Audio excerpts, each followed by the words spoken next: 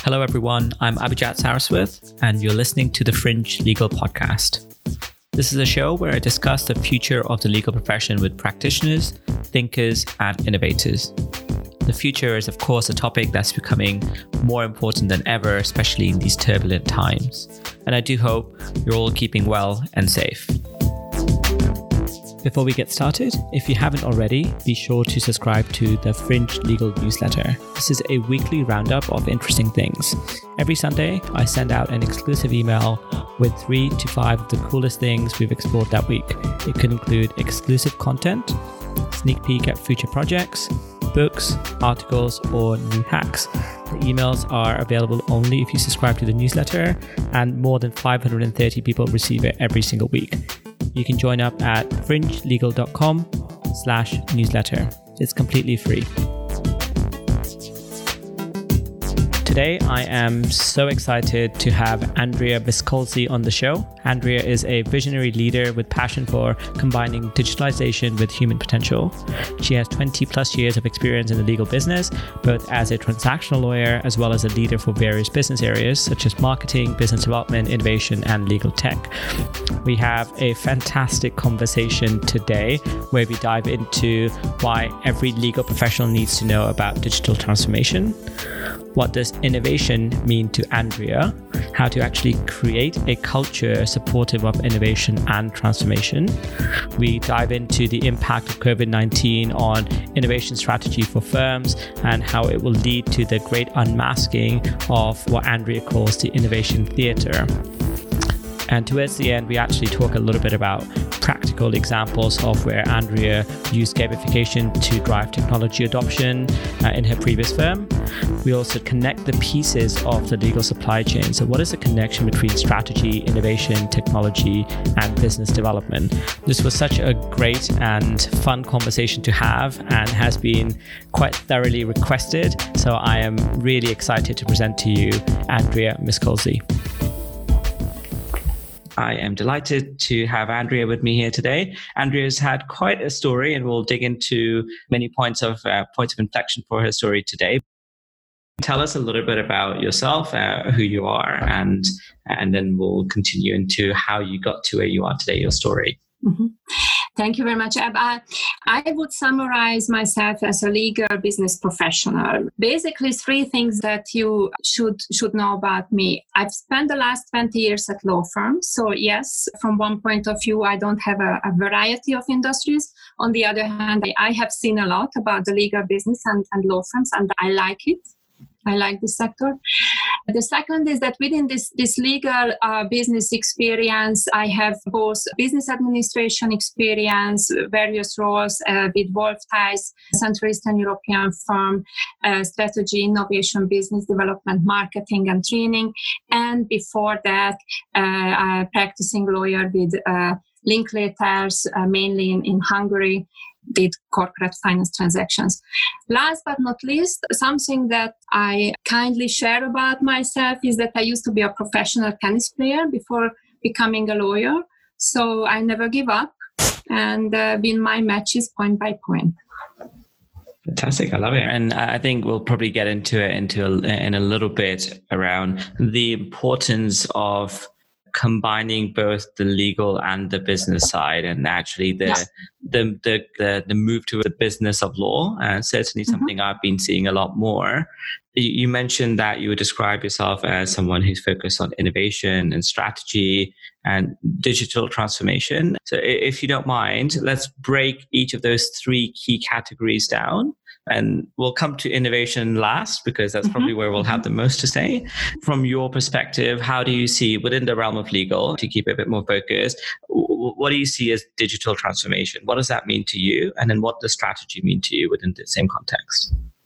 You know, I would reflect on this word from a very broad perspective, because for the business of law, of course, it means changing the processes and adoption of technology at law firms. But from an even broader perspective, digital transformation should be a word for every single lawyer. If I think about working in the legal business and I'm thinking about digital transformation, yes, it relates to the legal business service provider, let's say the law firm. But in a broad perspective, it is the most important trend that every single lawyer should, to some extent, follow, understand, be able to reflect on it, because it affects every single client these days.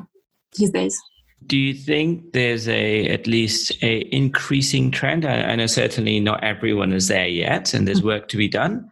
But do you think that's something that is getting more traction in the market, where there is a deliberate effort to try and improve that skill? And, are clients asking for it? Is there something that basically the market is asking for? Because like most businesses, there are nice to do things which will probably add value, and there's necessities that you have to do because you have to react to the market. Technology from that point of view is an enabler. So I know that we see in many pitch requests and panel requests, do you use technology and do you do innovation? But at the end of the day, what counts is a client experience, and what counts internally or in the sort of back office perspective, the efficiency.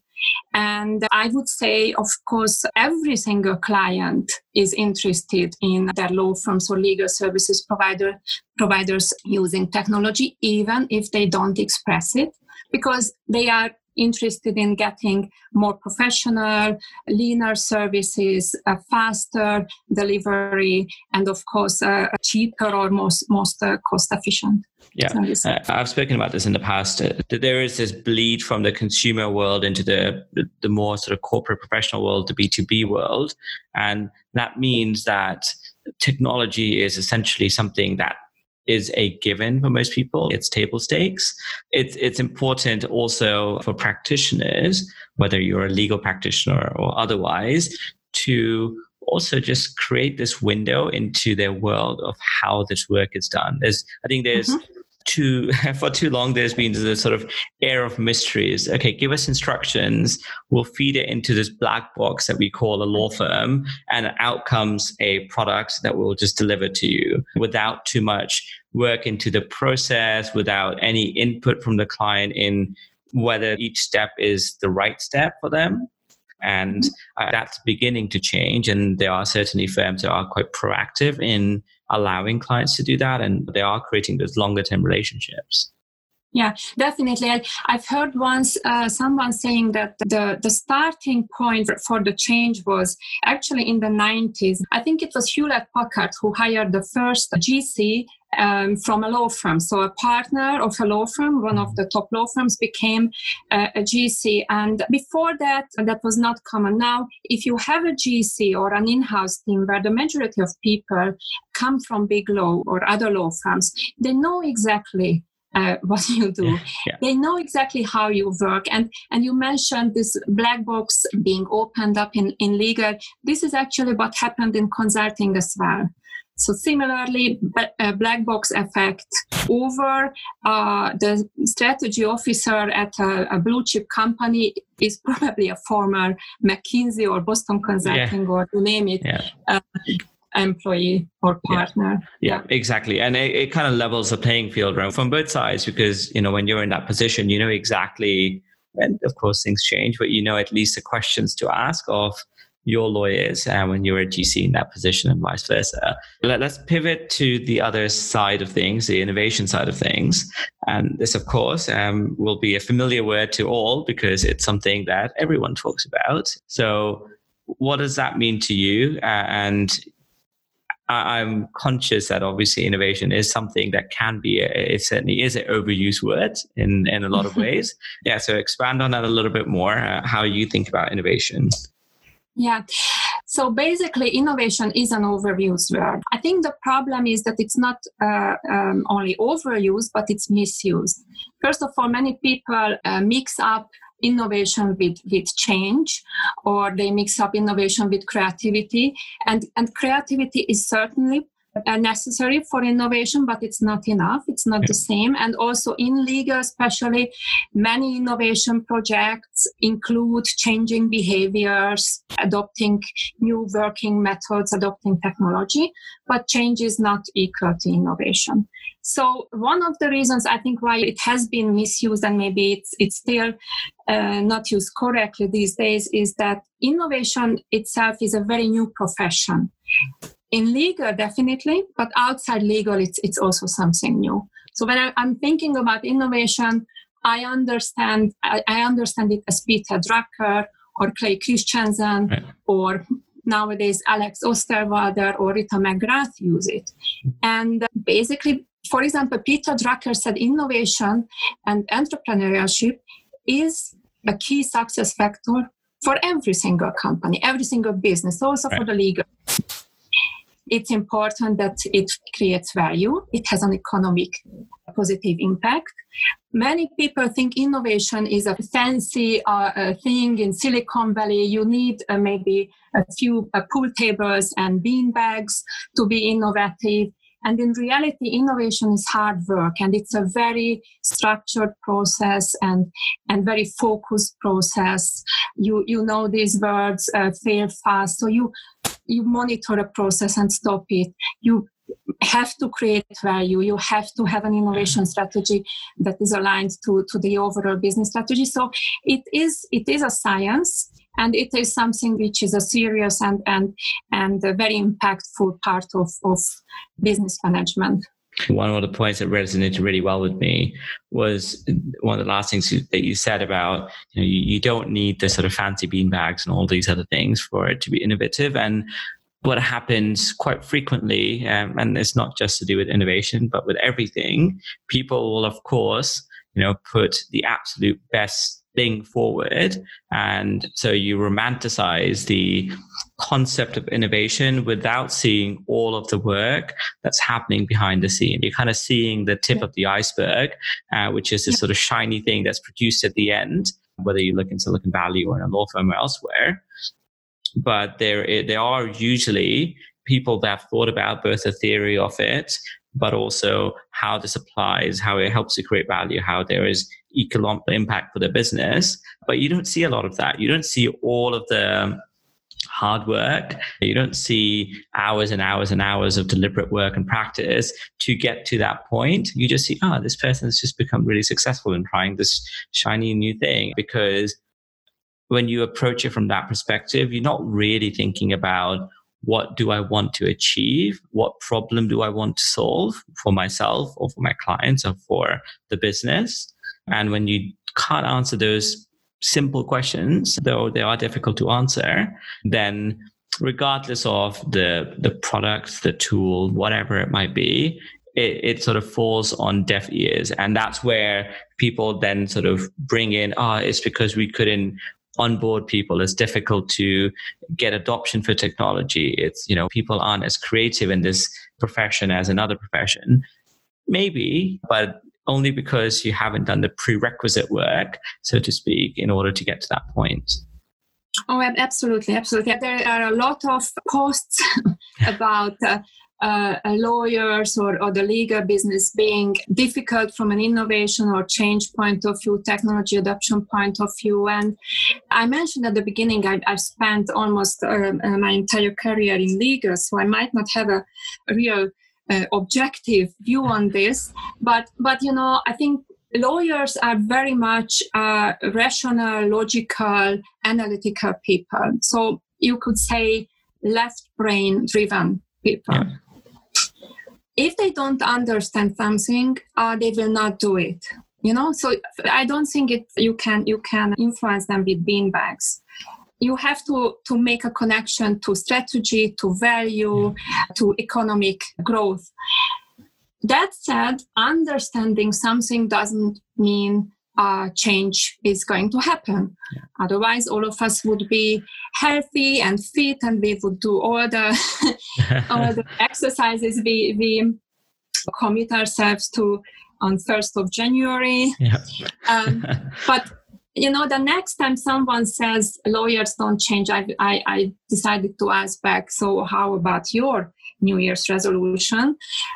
Change is difficult. And also lawyers need a little bit of, in addition to understanding it, left brain thinking, a little bit of inspiration, right brain approaches, behavior scientific approaches, nudges, and similar techniques, because change is something that happens on that basis.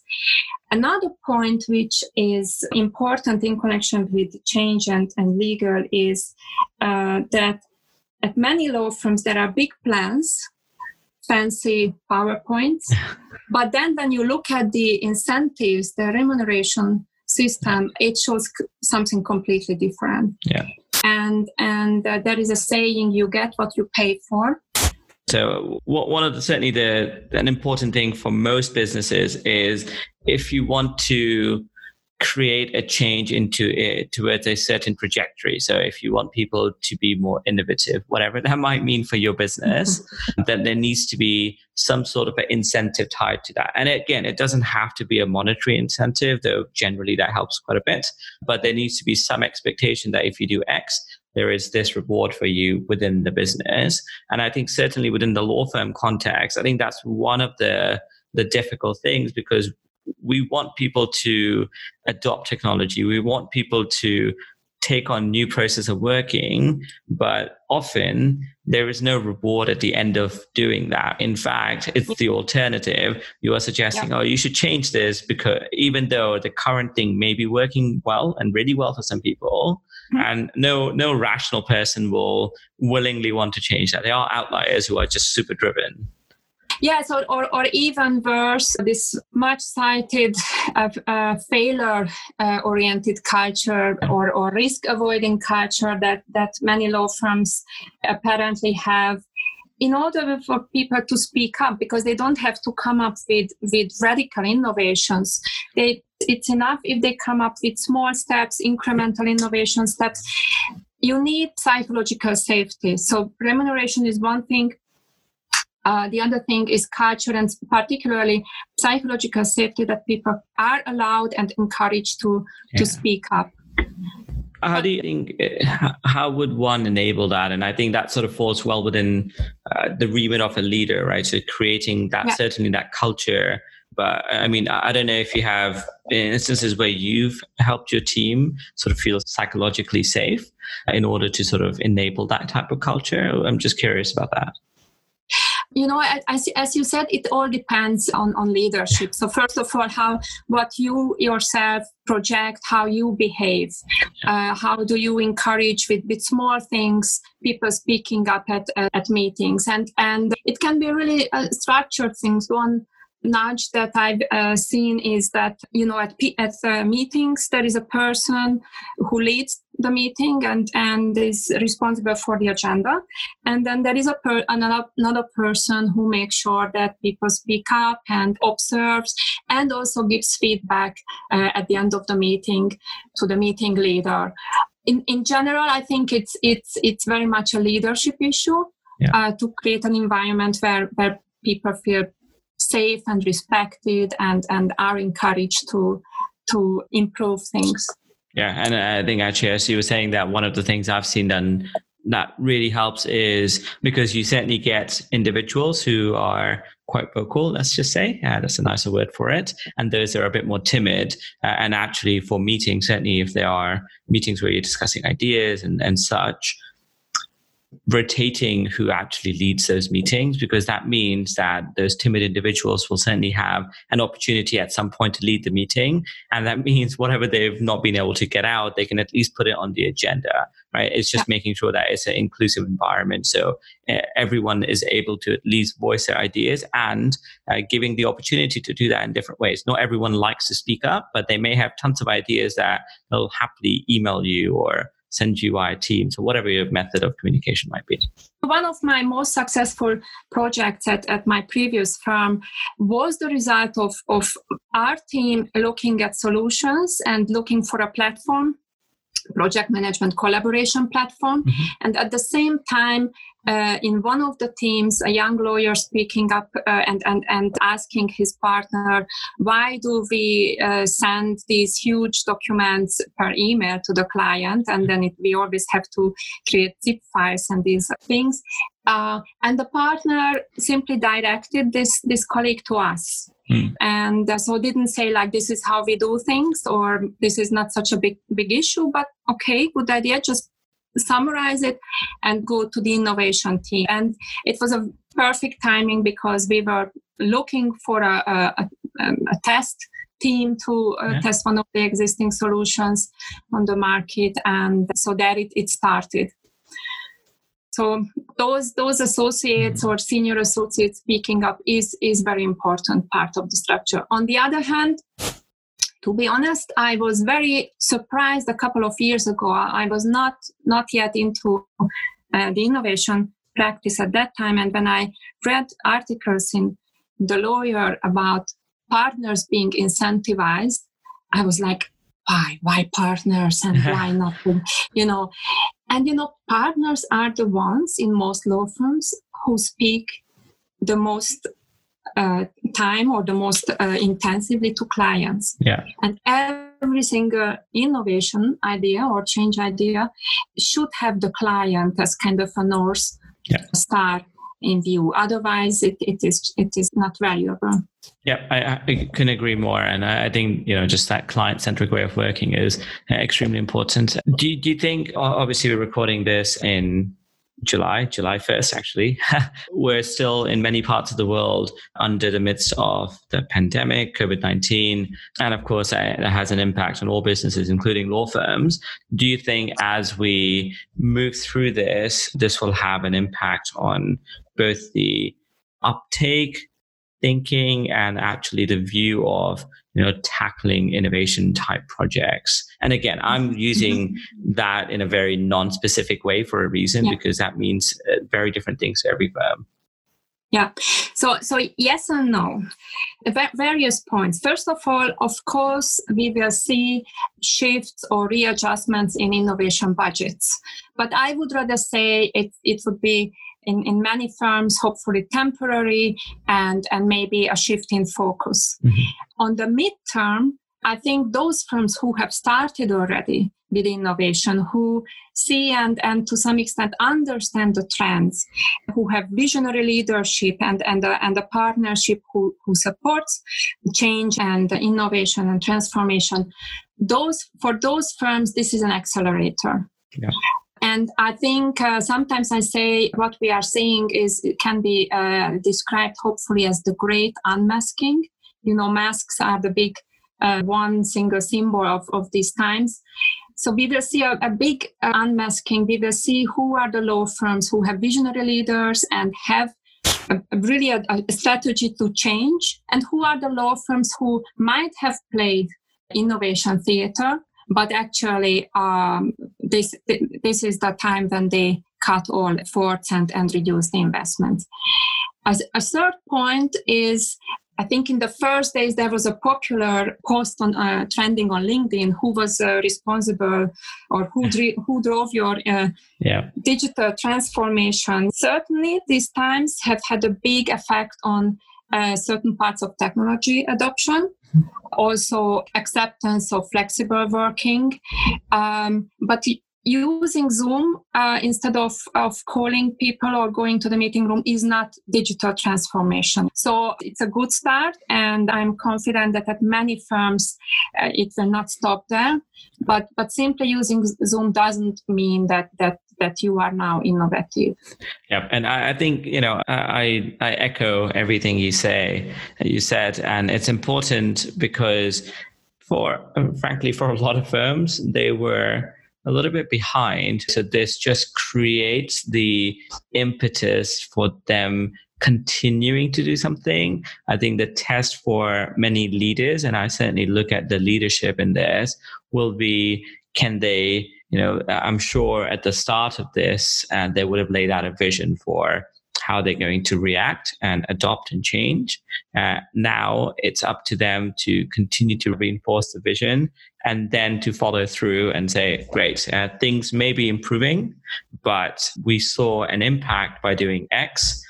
Let's continue. Let's make it bigger. We now don't have our budgets frozen anymore. Let's think about things that will have similar or greater impact and follow through in that way. So, but that will be the test. Yes. I think these last few months and the upcoming few are very important milestone. But generally, we have just started a decade where so many changes will happen. Some people say that in the next 10 years, the amount of change will be equal to the previous 100 years. And that's why I say that, okay, on the short term, you might have to stay safe as a business. Yeah. On the midterm, you have to stay hungry. And on the long term, you have to stay foolish. I have this idea of an innovation pipeline, and that needs to be all the way from, short-term things that you kind of need to do today, all the way through those moonshot ideas that you want to get to at some point. And, hopefully over time, as the cost of doing X decreases, or the need for doing something increases, then those moonshot move into your midterm or your short-term pipeline, and you should actually execute on them. Yeah, definitely. And for those moonshots or long-term ideas, you need an innovation strategy.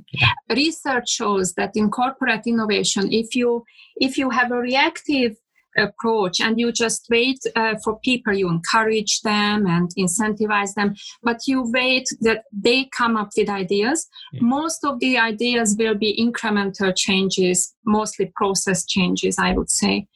And that's nice, valuable, but more important these days, especially to have a strategic view and formulate to people in which direction we would like to get new ideas, or which are the problems that are priority for our firm. Where do we want to be in 10 years? And it might be difficult because this is something which is uncertain, and lawyers don't like uncertainty. But without having a vision and a few thoughts about the future, it's not going to happen. Yeah, exactly. And I think one of the important things is there thinking about, look, what would you want a certain process? What would you want your practice? What would you like it to look like? What would it look like if it was 10x better, right? So actually thinking openly about not just we want to get to this, because as you said, if in 10 years time we've changed as much as in the last 100 years, there's no way that you can potentially see what will be going on in 10 years time. The only thing you can think about is how do we make this 10 times, 100 times better today, and start working towards on those things. I'm conscious of time. So there's two things I want to talk about. One was, and I think we've already touched on it a little bit anyway, is how do you think about, enabling adoption to be easier, right?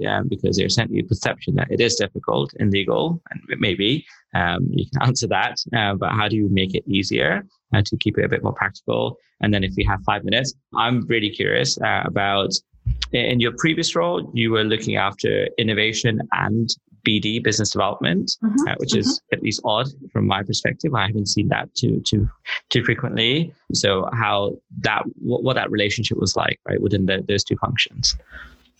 So first, the first question, technology adoption. What I've seen worked well is taking small steps and even doing a little bit of gamification.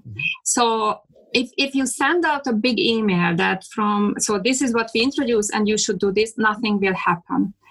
If you create an environment where people feel something is happening and you make the change joyful even, or a little bit easier to adopt, you might be successful. So what we have done in my previous firm is when we introduced a collaboration platform, we called it Space, Workday Space.